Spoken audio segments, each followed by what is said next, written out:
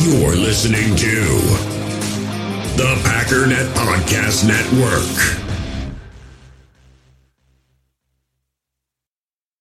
Hi, everybody. Welcome to the Internet Pod.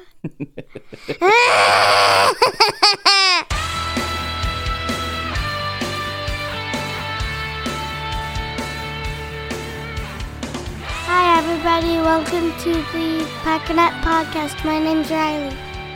This is the Internet Podcast. I will say it's quite hilarious that I've been doing this podcast since she's been alive. My kids don't know the name of the podcast. Oh, it's fine. It took like 5 takes.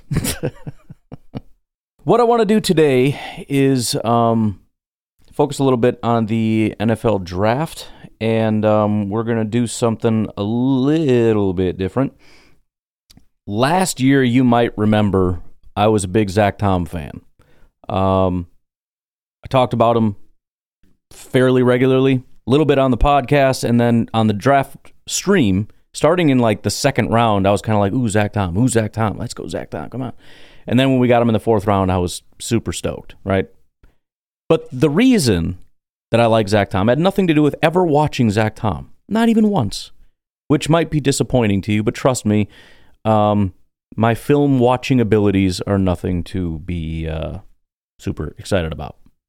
Granted, I'll put mine up against just about anybody else's considering the hit rate, but you know, you're just as good watching your own tape and not worrying about what I have to say. No. The reason I liked Zach Tom is because I went over to SIS, and this is the public SIS. There is the big giant database that we can also use that I should be using more often. I just don't know what questions to ask it.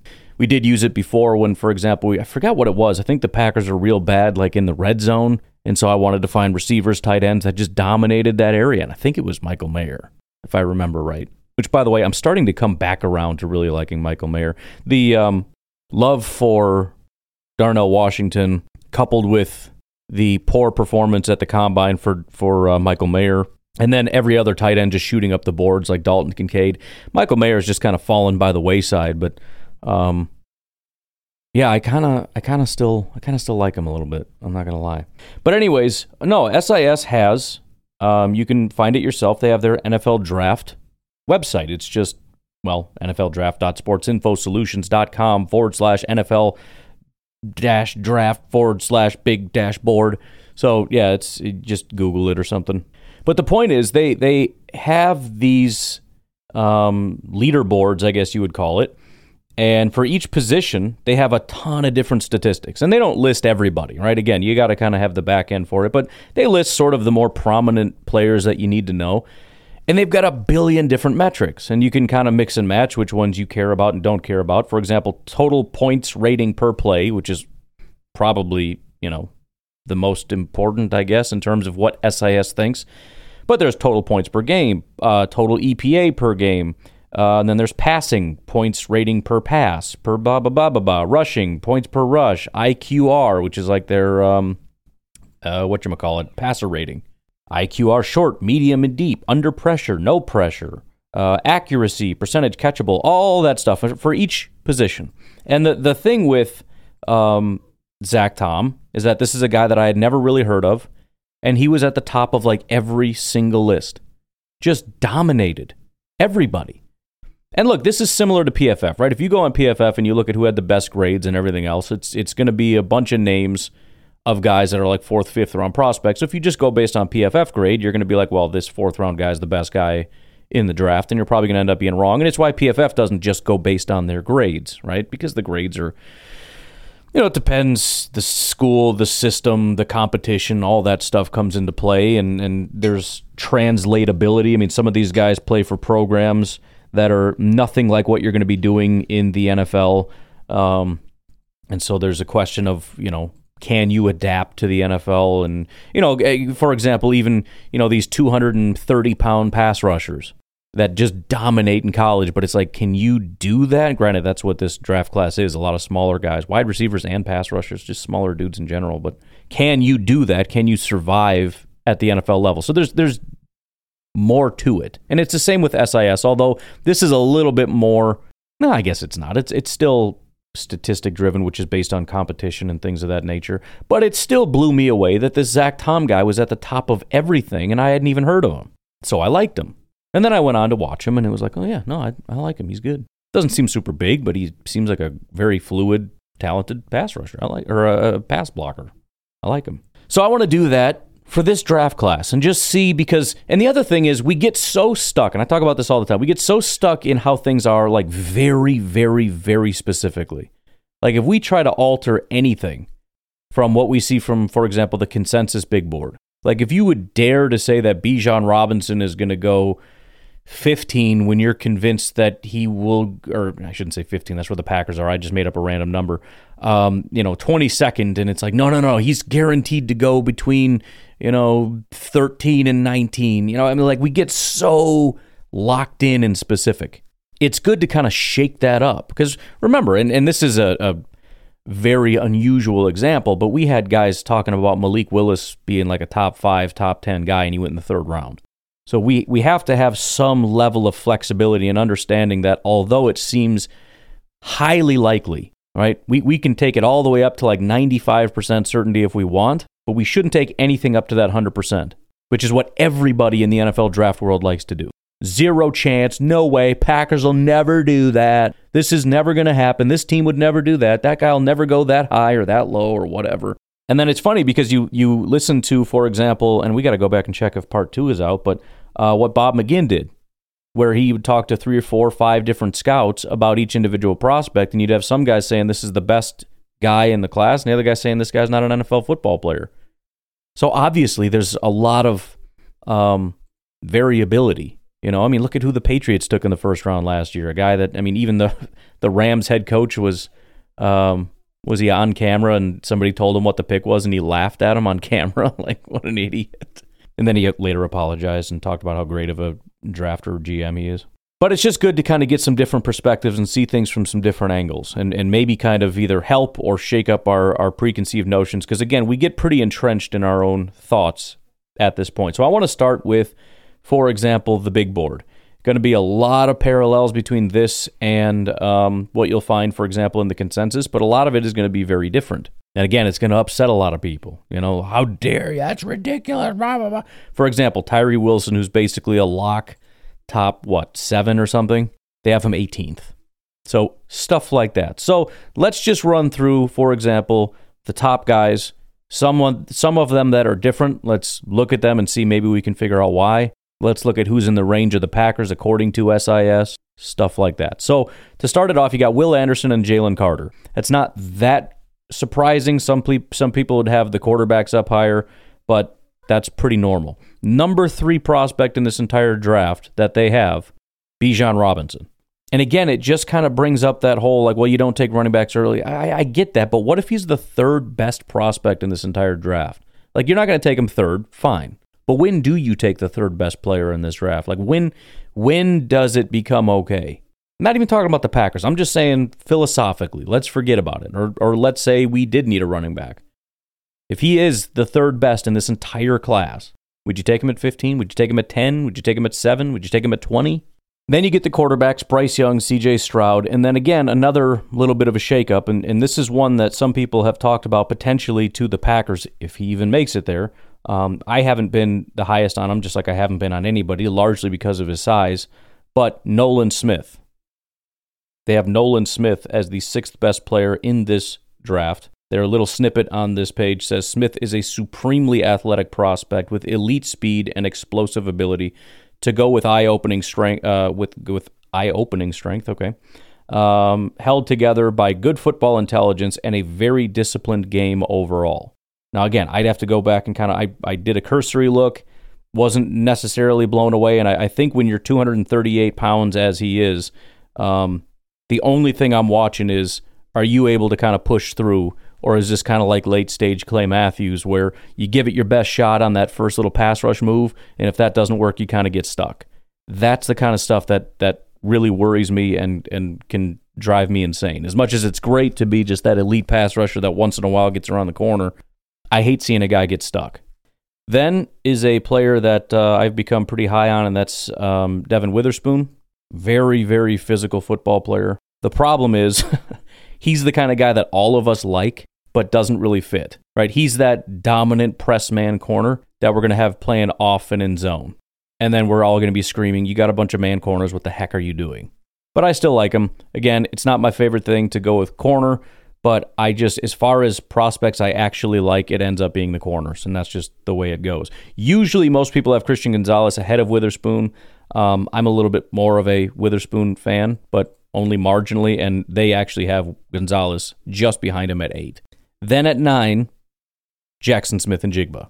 So, and that is a debate, who is the top receiver. I think Njigba has kind of, once the combine and all that stuff happened, he did end up kind of taking over. Not that he necessarily blew everybody away, but the agility stuff really did blow everybody away. And then it was just a matter of, will the 40 time be devastating? And it wasn't. It was completely fine. Nothing wrong with his speed whatsoever. So I think he's kind of taken that mantle.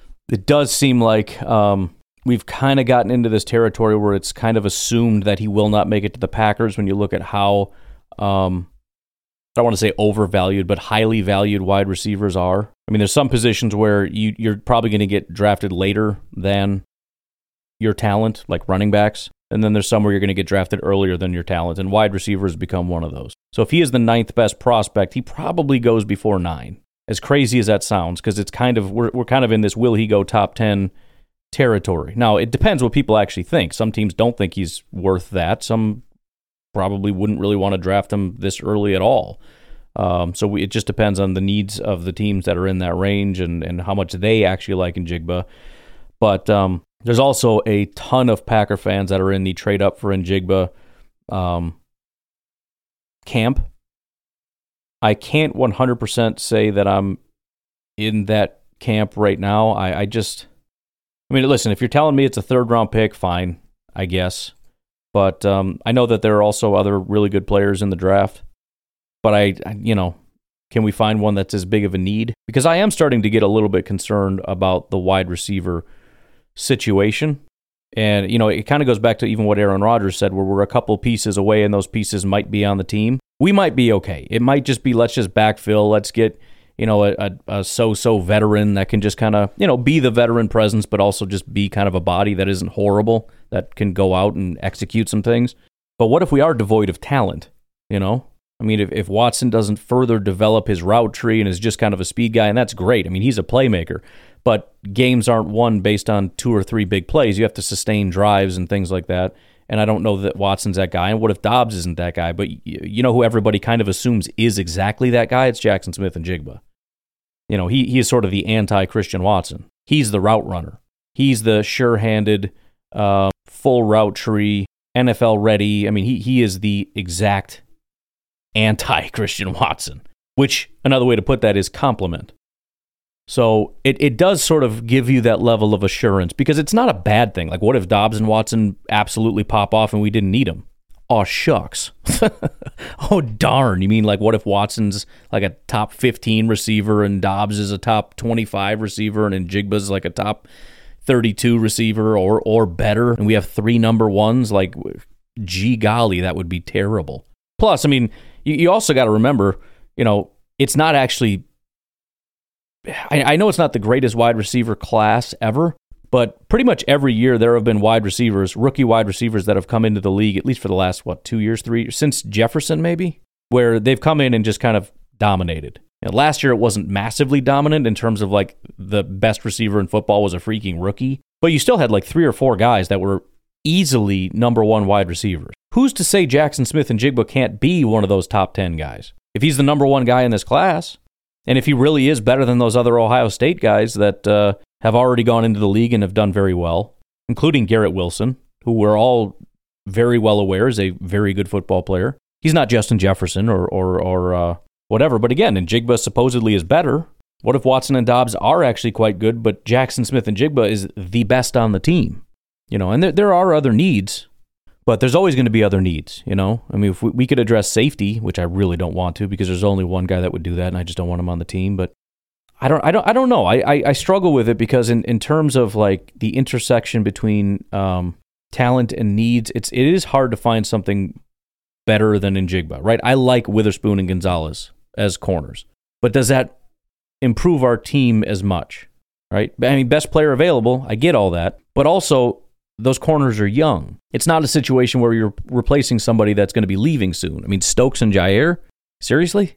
Jair just got his first big contract, and Stokes is going into year 3. So, I mean, it's like way in the future. You know, and pass rusher, I'm all for it. But, I mean, Rashawn's going to be here for a long time.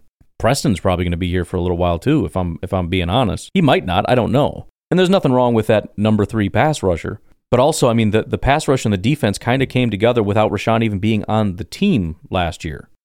So, I guess I'm looking at potential areas where the team could be crippled.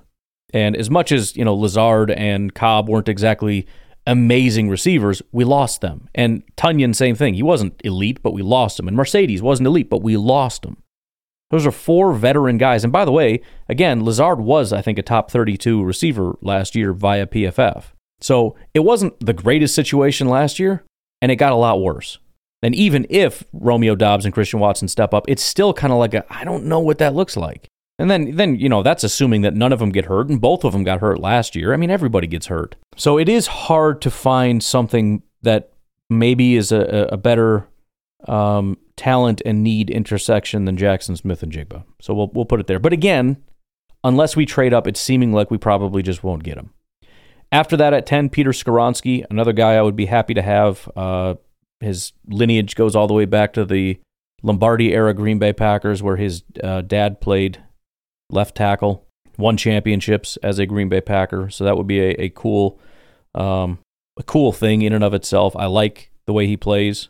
And it is a situation where it can be a little dicey in terms of who exactly plays where, but it's not hard to figure out that this is a position that needs investment in the future, especially being a premium position. David Bakhtiari does not have very much longer to be an NFL tackle for the Green Bay Packers. And aside from that, I don't know that we necessarily have anybody that is a dominant I mean, I like Zach Tom, but I don't know that he's ever going to become a great tackle. I mean, who else do we have on the team that is just a dominant tackle? I don't know that we have one. We have a lot of potential prospects, but we may need Skoronski this year, not just in the future when Bakhtiari leaves. We may need him right away. At 11, Jahmyr Gibbs, running back. Generally speaking, Jahmyr Gibbs is seen as a later round guy. However, the hype about Jahmyr Gibbs is it's absolutely through the roof. So it is a little surprising. I'm guessing it's just because he's a running back. I don't know, but everybody absolutely freaking loves this guy. Borderline seems like everyone's annoyed that Bijan Robinson's even in this class because everybody wants to just gush over Jahmyr Gibbs, and I'm not saying that's a bad thing. He's a great football player, but it is surprising that nobody else has him nearly this high. After that, at 12, Brian Branch, again, the guy I just cannot wrap my head around. I don't like the lack of physicality at safety. I know you can go find highlights of him tackling people. I know his tackling statistics are through the roof. I understand all that. But it's one thing to, when somebody comes into your area, you're able to wrap them up and bring them down falling backwards. It's another thing to run all the way clear across the field and blow somebody up. If you jog across the field and let somebody else tackle them, that's not going to show up as a missed tackle. It's a missed opportunity that doesn't get logged anywhere. I'm not arguing that the guy can't tackle. I'm arguing he lacks intensity. And it's already being discussed that maybe he wouldn't play safety, maybe he needs to move to corner, maybe he needs to move to the slot or something. Yeah, maybe. He does play more like a corner to me anyways. Again, without that just killer instinct. I mean, it borderline reminds me of the problem that we had, where we liked Rudy Ford because he went in and did the dirty work that we wish Savage would do. So, I don't know. At 13, Michael Mayer. So they're holding strong with their Michael Mayer assessment. And again, PFF also agrees as far as their assessment of him. I know he doesn't blow everybody away with everything else, but I do like Michael Mayer. Like I said before, when you go back and look at tight ends that have grades like Michael Mayer does, every single one of them essentially is a superstar. I don't remember exactly who they are, but I know Kittle, Pitts, and the Baltimore guy, if he's even still in Baltimore, I don't know. Like that's basically it. And the guy that's at Georgia right now, not Washington, but the other guy that's a freak. That's the company Michael Mayer's in. And so I do like him. I mean, he's not excited. Everybody wants sort of the Dalton Kincaids, the receiver types. And Michael Mayer doesn't have the speed, but again, I don't know. I feel like Michael Mayer is the kind of guy who is actually going to play really well, but everybody is going to discount because he has a slow 40 time. And even if it's based on, it's based on my film study of him or whatever, I get that. But when I watch him too, the thing that you see is sort of that lumbering tight end. But that's what tight ends look like. And the tight ends that look like receivers, they're a dime a dozen. They're all over the place. They're these skinny guys who are too small to block. They run down the field. They don't, struggle to move. And plus, some of these guys like Darnell Washington, he looks slow. I think he's shocked a lot of people with his 40 time because he looks slow because he has long legs. Taller guys' legs move slower. But because they're so long, they move fast. It just doesn't look like it, right? It's like that Darren Sproles thing. He always looked like the fastest guy on the field. He wasn't. It just looked like it because he's tiny and his legs are kicking like a mile a minute. It's an illusion. But the reality is Michael Mayer is probably the most well-rounded guy in this draft, probably one of the more well-rounded tight ends that's come out in a very long time. His blocking ability is next level. His route running is superb. You could nitpick that he's not good enough at it because he's too slow or whatever to actually get away from somebody. But he is a massive human being. Again, remember, he is about the size of Mercedes Lewis. That's another thing that goes completely under the radar is how big this guy is. He is a monster. He's not as tall, but he's about as hefty. He just doesn't look like it. His hands are incredible. And he has surprising agility. Like I said, I did not like Michael Mayer. All I saw was Cole Kmet when I watched him, just this kind of slow, lumbering guy that can kind of block and kind of catch, but doesn't seem any bit impressive. But when I saw some of the catches he made, just hands catches away from his body with these massive hands that just engulf the football. And then I saw him make that toe tap catch along the sideline where he caught it out of bounds and got his 2 feet down, just his tippy toes. That's when it's like, this is different. Like, I've seen these slow lumbering guys that I just can't get around. This is different. And again, there is additional context here that it's hard to see it when you watch it. You don't realize how big he actually is. And his ability to move at his size is more impressive than I think he gets credit for. And so I know for most of us, we look at it and we just can't picture it aside from like the one example of Gronkowski who looked like that when he played. But there's still Gronkowski. So I don't know. I hate to say he has the highest ceiling because Kincaid probably is that, but I don't know that that's necessarily true because of how well-rounded he is. If he meets his ceiling as a blocker and as a receiver, run blocker, pass blocker, and receiver, I don't know that there will be a more valuable tight end in the NFL than Michael Mayer, right? Like peak Gronkowski compared to peak, Kittle. I mean, we can nitpick the merits of that if we want, but Gronkowski was a well-rounded guy that would block like you wouldn't believe and was an incredible receiver, as opposed to a lot of the guys today who are really good receiving threats but don't offer very much as blockers. Granted, it's probably unlikely that he has the success as a receiver as, like, if you had to put money down who's going to be the better receiving tight end, Kincaid or Michael Mayer, you'd probably pick Kincaid. But who knows? I mean, there's guys, I mean, every year there's these tight ends, usually like 3rd or 4th round guys who can fly around the field. I forget who the guy was I liked last year. I think he actually had a decent year too. Let me check. Oh, Isaiah Likely. Isaiah Likely was a guy that I watched and I was like, this guy looks like a wide receiver when he plays, in my opinion. But the point is, those guys are kind of like a dime a dozen. I mean, we see those all the time. I mean, I don't remember exactly who they were. I think Cade Otton was one of those guys. So I don't know. Anyways, continuing on, John Michael Schmitz, the center out of Minnesota, is at 14, guy that generally is not this high at all. Then you get Paris Johnson at 15, which is a little lower than usual for him. Quentin Johnston is sitting at 16, so we're kind of in that Packers range, right? I doubt we take John Michael Schmitz. There's just very unlikely, but you got Michael Mayer, Paris Johnson, Quentin Johnston here. Then you get another guy that doesn't get talked about as much as some of these other guys in this range, but Kalijah Kancey, defensive tackle out of Pitt. That's another guy that is a possibility that isn't talked about very much. Tyree Wilson is not talked about to the Packers very much, largely because he's expected to be gone very early, but he may not be. I'm not even sure I'm that big of a Tyree Wilson fan. I get the ceiling because he's an absolute wrecking ball, but he reminds me of some of the guys that I've seen drafted at the back of the first round, who were a little bit reckless in their abilities, but obviously very powerful. Then you got Zay Flowers at 19, wide receiver, quite high for him. Smaller, shifty route runner, kind of like a lot of the guys in this class. Myles Murphy, edge rusher at 20. Then you get Darnell Washington at 21, which, again, pretty high for him. A lot of people are like, well, there's no way he goes at 15 or whatever. But if SIS is seeing him as a borderline top 20 prospect, it's not that unlikely. I mean, it's unlikely that the Packers would take him that early, and it's unlikely he falls to him that late. But we are talking about a higher ranking than a lot of people think. Then you got Joey Porter at 22. I'm not a big fan of Joey Porter. I think of all the picks that would just completely break my heart, that would be one of them. I mean, Brian Branch would not make me super happy, but at least I kind of get it.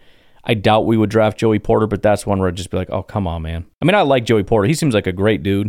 Friggin' jacked. Like, it's weird. He's got some incredible, like, his arms are ridiculously long. He reminds me, honestly, when I looked at him, of Myles Garrett, which is crazy for a corner. 6'3", 200 pounds, but he's got these ridiculously long arms. And then I was watching him do an interview, and it's like, dude, his biceps are going to break through. It's one of those things where he's not even wearing a tight shirt. It's like a loose-fitting shirt, but he's still going to rip it with his arms. And that's like a Myles Garrett thing, which that's just ridiculous. But I don't like the way he plays football. 23, wide receiver Josh Downs. So they actually seem a little bit higher on several wide receivers. Josh Downs seen generally as sort of a second-round prospect. Then Jordan Addison, who has been kind of plummeting down boards for quite some time now.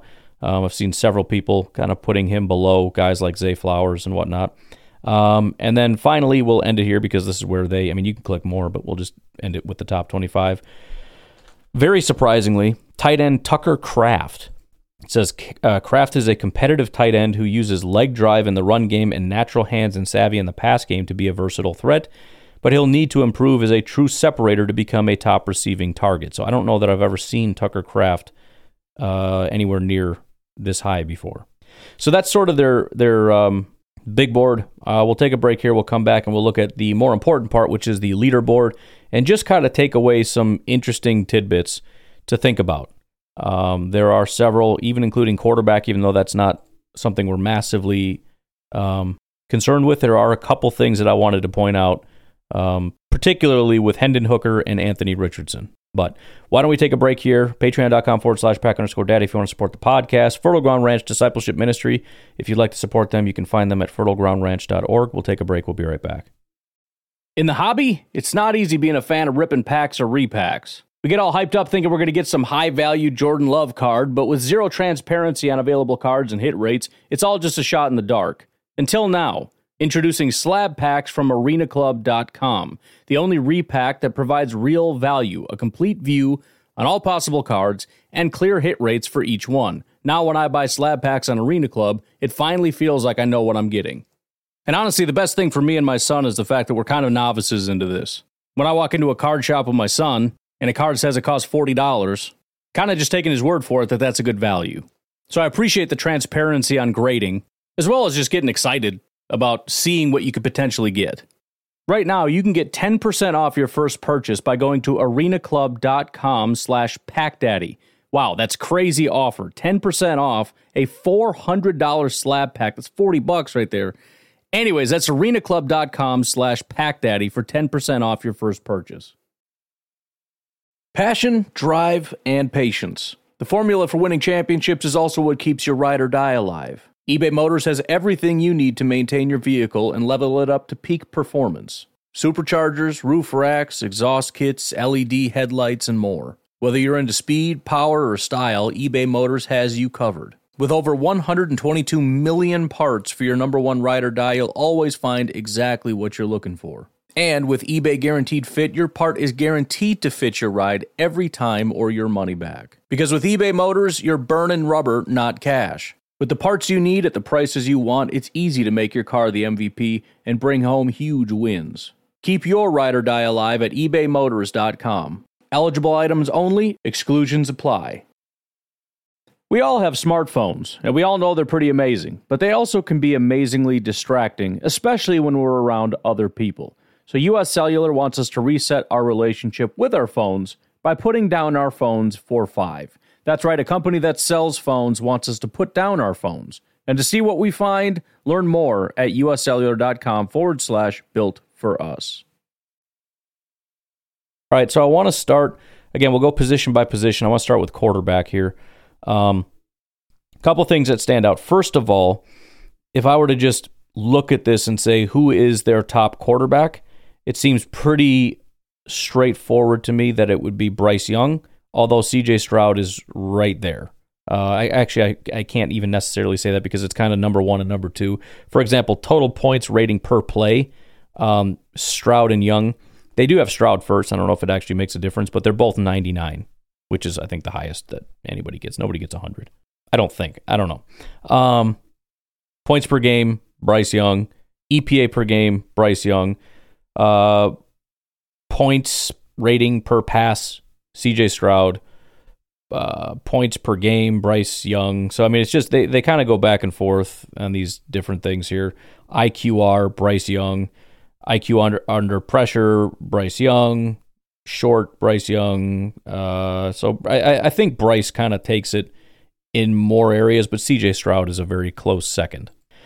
Now, the interesting thing that I would find here, and I'm kind of upset that this narrative has taken off before I had an opportunity to say it, because I was thinking it, and then I was going through this, and then I saw it take off, and then now I'm going to come in from behind, which stinks because I wanted to say it first. But Hendon Hooker is, it's kind of Stroud, Young, and Hendon Hooker. Like, those are sort of the three, if you were to actually put a third with that group. It's not Anthony Richardson.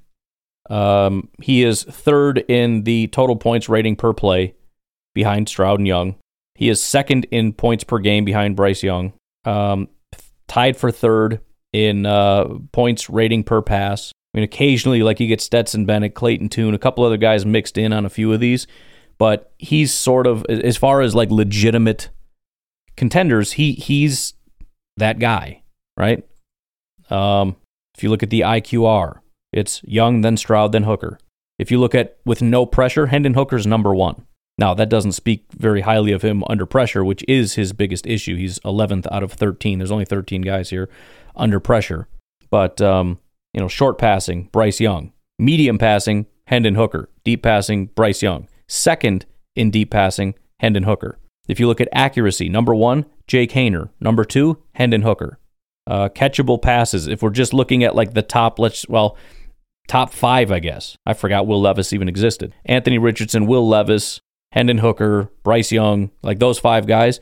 Catchable percentage, it goes Bryce Young, then Hendon Hooker. Just looking at general statistics, passing yards per game, Hendon Hooker is the top of the top five. Touchdowns per game, it's CJ Stroud, then Bryce Young, then Hendon Hooker. If you look at yards per attempt, number one, Hendon Hooker. If you look at adjusted net yards per attempt, which is a very solid metric, it's CJ Stroud, then Hendon Hooker. The top three quarterbacks, according to this, without any question whatsoever, is CJ Stroud. If I had to put it in an order, it's 1A, 1B, Bryce Young, then CJ Stroud, then 2 is Hendon Hooker. It's not Will Levis. It's not Anthony Richardson. The other thing is, Anthony Richardson is one of the worst on this list just in general. And again, I forgot about Will Levis. He's also one of, if not the worst on this list. And that is, so here's the full list. If we just do total points rating per play. So this is just like, let's call it their PFF grade. Okay. CJ Stroud, then Bryce Young, then Hendon Hooker. Then it's Stetson Bennett, then Anthony Richardson, then Max Duggan, Jake Haener, Jaron Hall, Clayton Tune, Dorian Thompson-Robinson, Aiden O'Connell, Will Levis, Tanner McKee. But if we look at EPA per game, Anthony Richardson is 9th, Will Levis is 12th. Points rating per pass, Anthony Richardson is 5th, Will Levis is 12th. Passing total points per game, Anthony Richardson 10th, Will Levis 13th. Snap to throw time, so release time, Will Levis is 2nd, Anthony Richardson is 12th. Expected points added per drop back, Anthony Richardson is 10th, Will Levis is 12th. I mean, these guys they're just bad. Like, the only thing Anthony Richardson dominates is broken plus missed tackles per 100 dropbacks. Like, cool. But the crazy thing is, he's not even the highest in rushing. When you just look at total points rating per rush, Hendon Hooker. Well, it's actually, I guess it's a three-way tie, but it's Hendon Hooker, Anthony Richardson, and Bryce Young. So Richardson is the top runner, no doubt. But Levis and Richardson, as far as every other metric here, and Levis I don't think is good in, I mean, there's a couple like short passing, cool. But this is ugly. IQR, again, their passer rating metric. Out of 13, Will Levis is 10th, Anthony Richardson is 11th. With no pressure, Levis is 10th, Richardson 11th. Under pressure, Richardson is 6th, Will Levis is 8th. You say, well, 6 isn't that bad. Well, first of all, it's out of 13, so it's not great. But again, like, I can put, Jake Haener, who was, again, when I did my big board, he was the number 1 quarterback, was Jake Haener. I think. I keep mixing him up and somebody else, but I'm pretty sure it was Haener. But I could probably put Stetson Bennett, Tanner McKee, Max Duggan. Like, there's a lot of guys. If I were to just aggregate all of this data and put a list together of the best quarterbacks, there's a lot of guys above Will Levis and Anthony Richardson. And Hendon Hooker is way ahead of them. Short passing, again, Will Levis is 3rd. Congratulations. Anthony Richardson is last. He's 13th. Short passing. Medium passes. Anthony Richardson is 10th. Will Levis is 13th. Come on, man. Deep passing. Will Levis is dead last.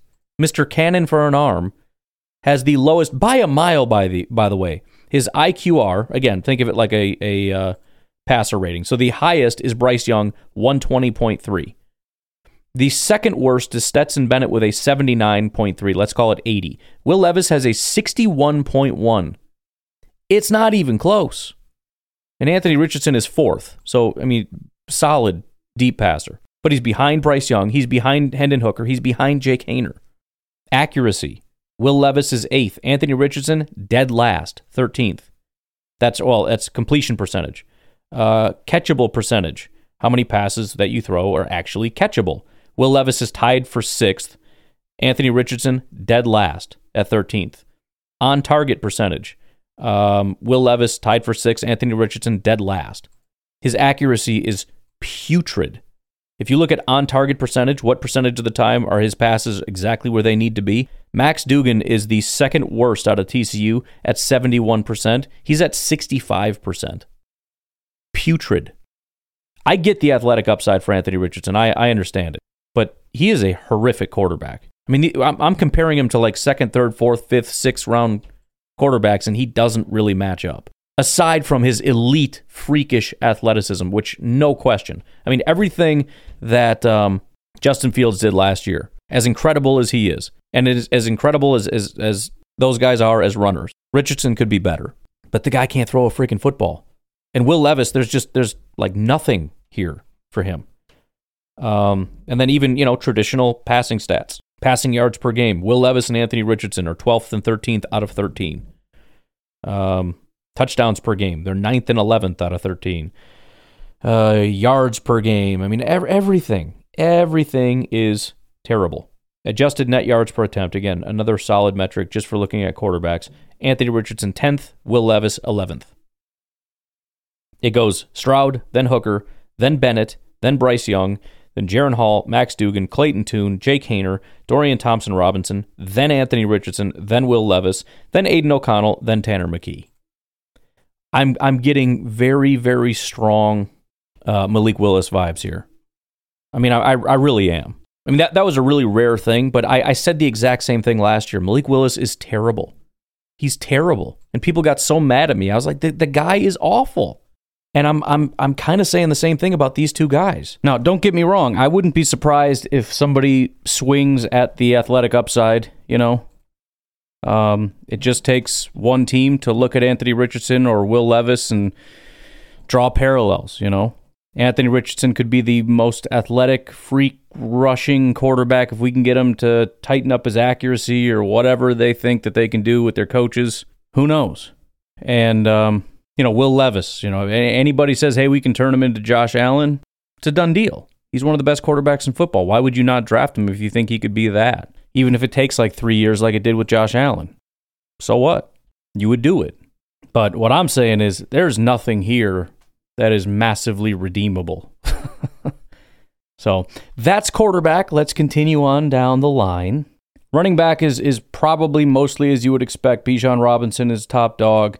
Points per play, points per game, touchdowns per game, points rating per rush, rushing points per game, positive percentage when hit at the line of scrimmage. Just a lot. It's not everything, and we'll get into the other areas. But again, if you had to just kind of aggregate all this and look at it, he's your top guy. Now, top guy receiving? No, he's not. In some individual categories, no. overall points rating per play, Jahmyr Gibbs is number 2, but there are some other people to look at. And I think the top guy that probably needs a little bit more consideration, and granted, he is sort of considered the number 3, so it's not that big of a deal, and that would be Zach Charbonnet. He is number 2 in total points per game behind Bijan. He is number 1 in EPA per game, number 2 in rushing total points per game, number 2 behind Travis Dye in positive play percentage, number 1 in yards per attempt, just statistic-wise, number 2 in rushing yards per game. Now, a lot of these are per-game stats, so if you get used a lot, you're going to be higher, so it's not necessarily the most valuable, but not all of them are, and it's still valuable. He's also number 1 in receptions per game. So, again, pretty straightforward. I would say Bijan's the top guy, then probably Jahmyr Gibbs, then Zach Charbonnet, just using the data here. The interesting thing is then the next on the consensus board, so it's Bijan is number 10 overall, Jahmyr Gibbs is number 35, then it's Zach Charbonnet, and then it's Devin Achane. I think that's how you say his name. I haven't watched him in a while. Now, this is one where it kind of drops off because Tyjae Spears is probably the next best if you look at this, and Zach Evans, kind of down the line. Achane, not so much. He's tied for 12th on total points rating per play, so sort of that overall, how good are you per play, 12th. EPA per game, they have him 17th out of 19. There's 19 guys, and again, this is like not just first-round prospects, right? This is first through undrafted free agents, or maybe not in the case of running backs, but let's just say out of the top 19, they have him 17th on EPA per game. Points rating per rush, 14th. Positive play percentage, 12th. Boom percentage, 7th. Missed tackles per 100 touches, 8th. Broken tackles, 11th. Bust percentage, 10th. I mean, he's really not graded high in really any category. The highest I could find is like 3rd in pass blocking. And even then, he's behind Tyjae Spears. So that would be one big discrepancy there in terms of they clearly do not see him. I shouldn't even say that because, I don't know where they put him on their big board, but he doesn't rank highly really anywhere. Spears absolutely does. 3rd in points per play. 3rd in points per game, 4th in EPA per game, 2nd in touchdowns per game, 4th in EPA per rush. So I guess the bottom line is the top running backs are the top running backs. We can get into the nitty-gritty all the way down the line, but the one of the top 4 that kind of doesn't belong, I guess, would be Achane. Then we get to wide receivers, and this is where stuff gets weird. First of all, as you can imagine, Jackson Smith-Njigba is not on this list because this is based on last year's production and he really didn't play. However, I really think that the big takeaway here is that I don't even want to say it's not like a great wide receiver class, although I do think in the past where you've had like that clear number 1 and then like 5 elite guys and then, down from there. I don't know that, for example, SIS necessarily would agree with that. And again, Jackson Smith-Njigba, they have high, and then it's just kind of a muddled list after that. And I think this is kind of why. There isn't that guy that dominates every category. That doesn't exist. For example, total points per game, just their top thing right off the gate. Number 1, Nate Dell. Then Josh Downs. Then Antoine Green. Then Charles Jones. Keelan Stokes. Then Zay Flowers is 6th, tied with Jalen Hyatt. I won't read everybody, but Jordan Addison is 11th. Quentin Johnston is 14th. Any other big names here that I'm missing? Scrolling. Not necessarily, but those are sort of the top guys.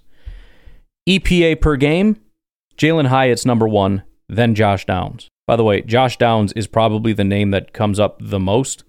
Although it kind of depends, but that would be one of the names. And again, they have him a lot higher than a lot of others, and this would be why. Jalen Hyatt, number 1, Josh Downs, number 2, and then Nate Dell, another guy that is really high in comparison. I mean, where is he on this consensus here? Nate Dell would be, he's 84th overall. So the fact that he's like number 1 in a lot of these categories would mean that's sort of your Zach Tom. I guess let's just start with there. Nathaniel Dell, number 1 in points per game, number 3 in EPA per game, number 1 in touchdowns per game, number 2 in receiving points per game. Heck was that noise? Did you guys hear that? Per game. Number 3 in total points per game from the slot. Second in unique routes, which is a fun metric that you're not going to find really anywhere else, which is number of distinct routes that a receiver ran at least once in the season. So this gives you an idea of their route tree. He has the second highest behind Josh Downs. Third in target share on his teams, et cetera, et cetera. So there's a lot of other categories where he isn't necessarily the highest, but just to give you an idea of where he just kind of dominates this. And in fact, based on this, and again, they don't have him. They have Quentin Johnston higher and everything else, but based on just how dominant he is in all these metrics, he might be the top guy. Josh Downs, second in total points per game, second in EPA per game, fourth in touchdowns per game, number 1 in receiving total points per game. So points per game as a receiver, whatever. Number 1 in points per game from the slot. Second in catchable pass percentage, he's actually number 1. He's tied with Hyatt, Addison, and Matthews. 95% he caught of passes that were catchable.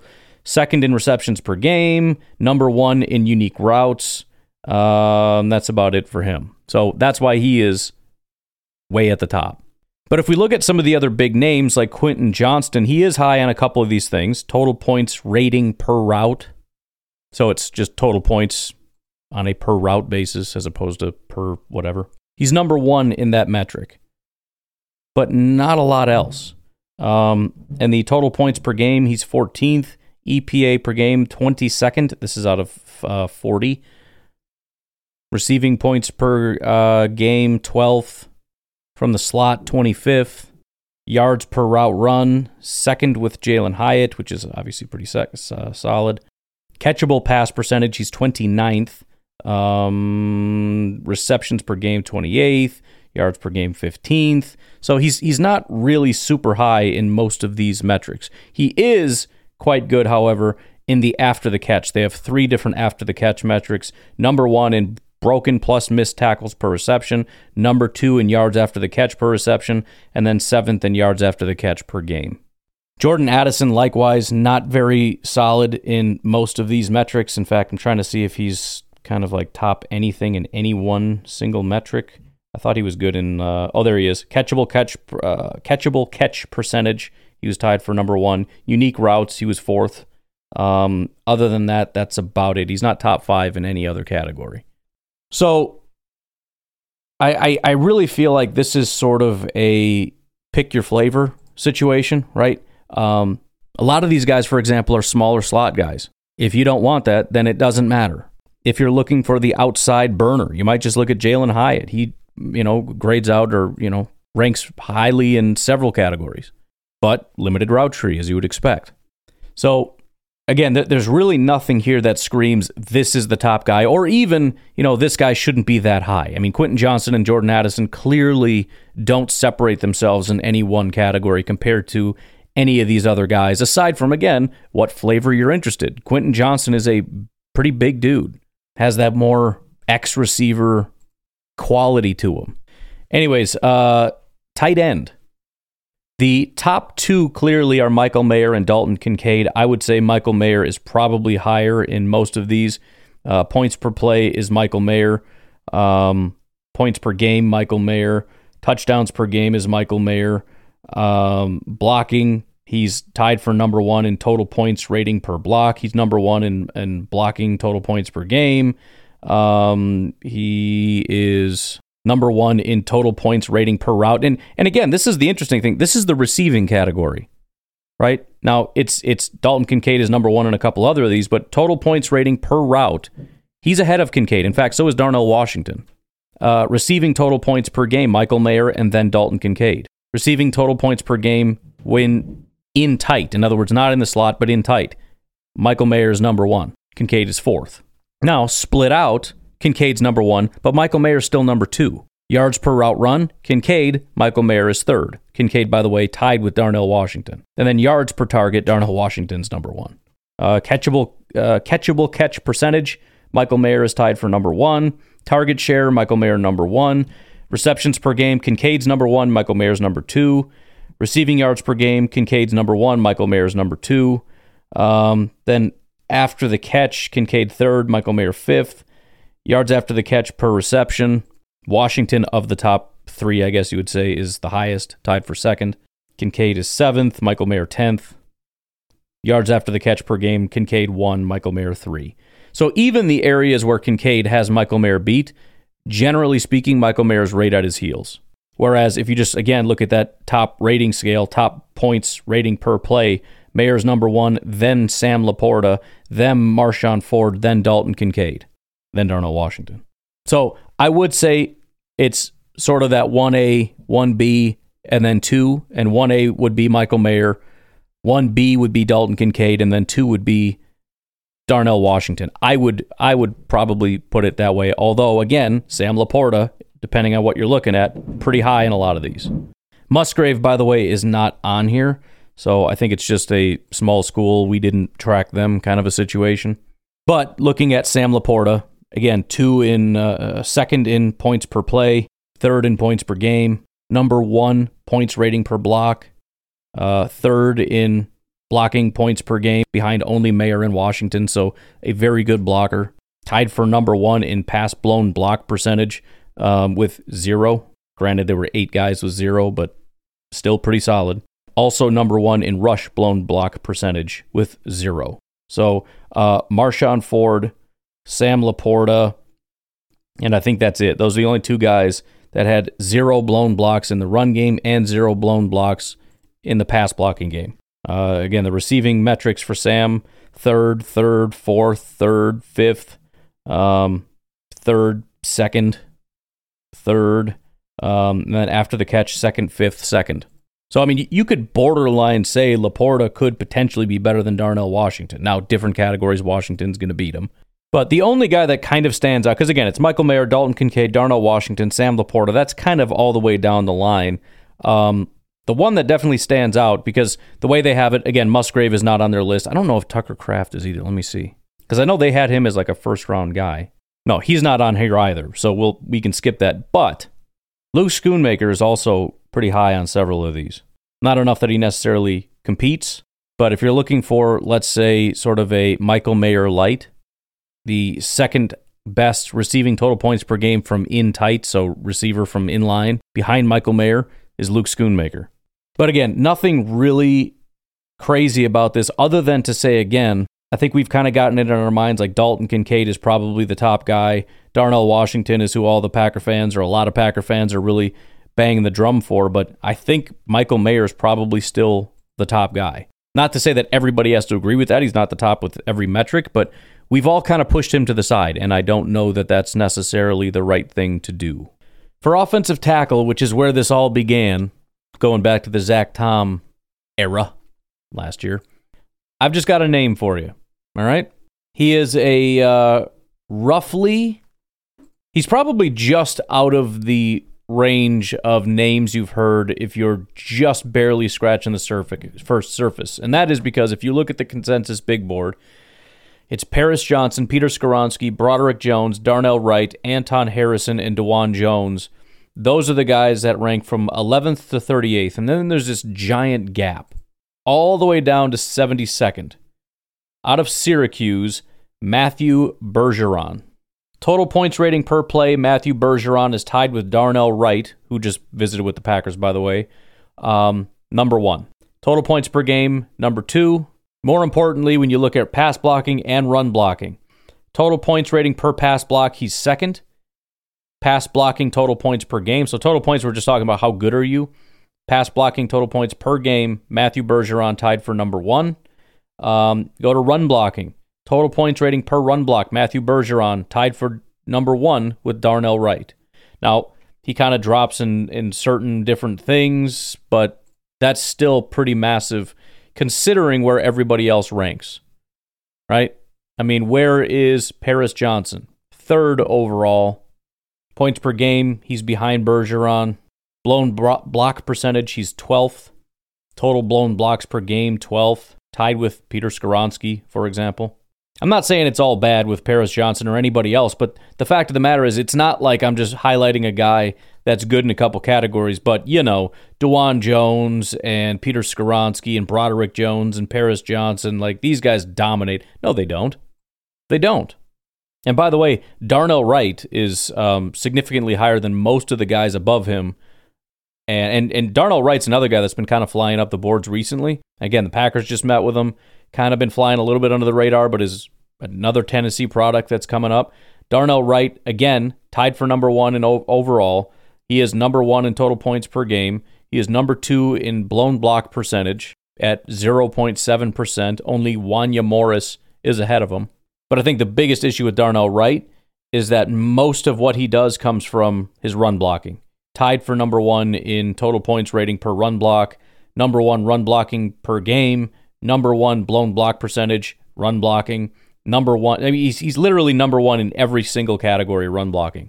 Darnell Wright is. He's tied with a couple people, but he's number 1 in every run blocking category. But pass blocking, 7th, tied for 4th with like 7 other guys. In this category, he's 6th, and then the other one, he's 7th. It's not terrible, but he's a road grading, freaking dominant run blocker. But my guy Bergeron is number 1 in both categories, pass blocking and run blocking. Not every single category, but enough. And none of the top prospects can say that. The only one that top in any one category is DeJuan Jones, who's tied with Warren McClendon in pass blocking blown block percentage. And I, seriously, if you look at any of the top guys, none of them are at the top of really any of these lists. Another guy that keeps popping up when I'm going through these is Wanya Morris.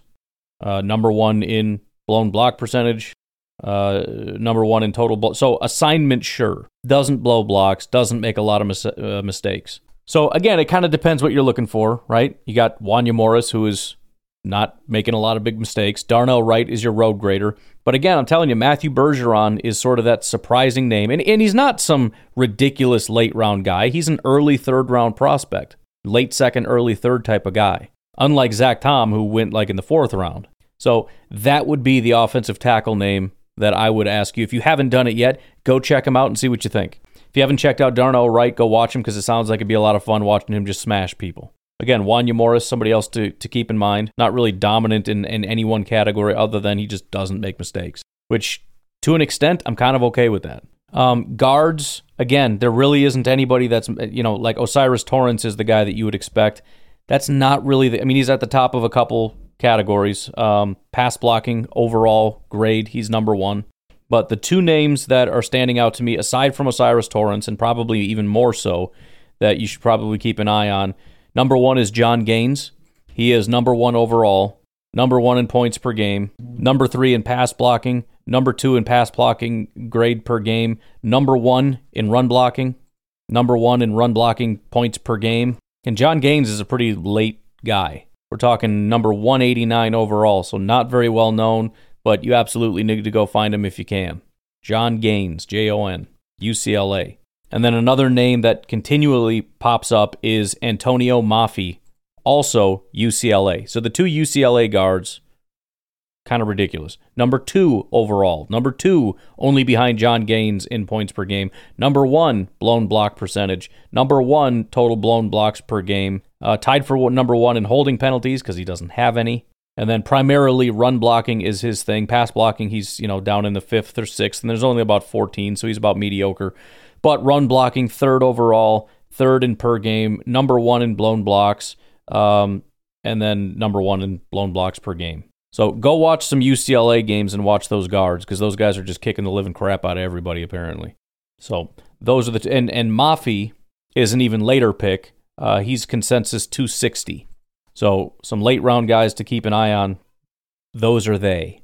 At center, you would absolutely expect John Michael Schmidt to be the top guy, and that is not really the guy. He's up there, but there's a guy whose name pops up even more, and that is Mr. Alex Forsyth out of Oregon. He is consensus 212.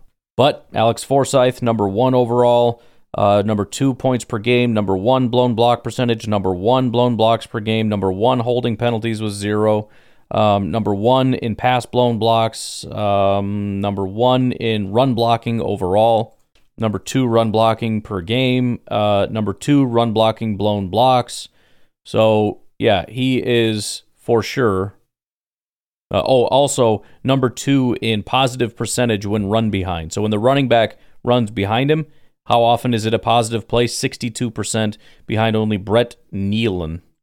I know centers aren't big on our list, but it's something to keep an eye on, again, as a late-round guy. If you look at John Michael Schmitz, again, I'm sure he's a great center and all that, but he is tied with Forsythe for number 1 overall, but he's then 3rd and 4th and 4th. He's kind of consistently like 4th, 5th. He's not number 1 in any of these categories. I think his highest is 3rd, but again, that's the guy to keep an eye on. Anyways, I was going to kick it over to defense, but I'll tell you what, we're getting kind of late here, and as much time as this is all taking, probably just save that for tomorrow. So tomorrow, nose tackle, defensive tackle, they do differentiate edge, middle linebacker, weak side linebacker, cornerback, and, of course, safety. I've also got a mock draft that I've done for the Packers, which you're not going to like. I didn't like it. Nobody liked it.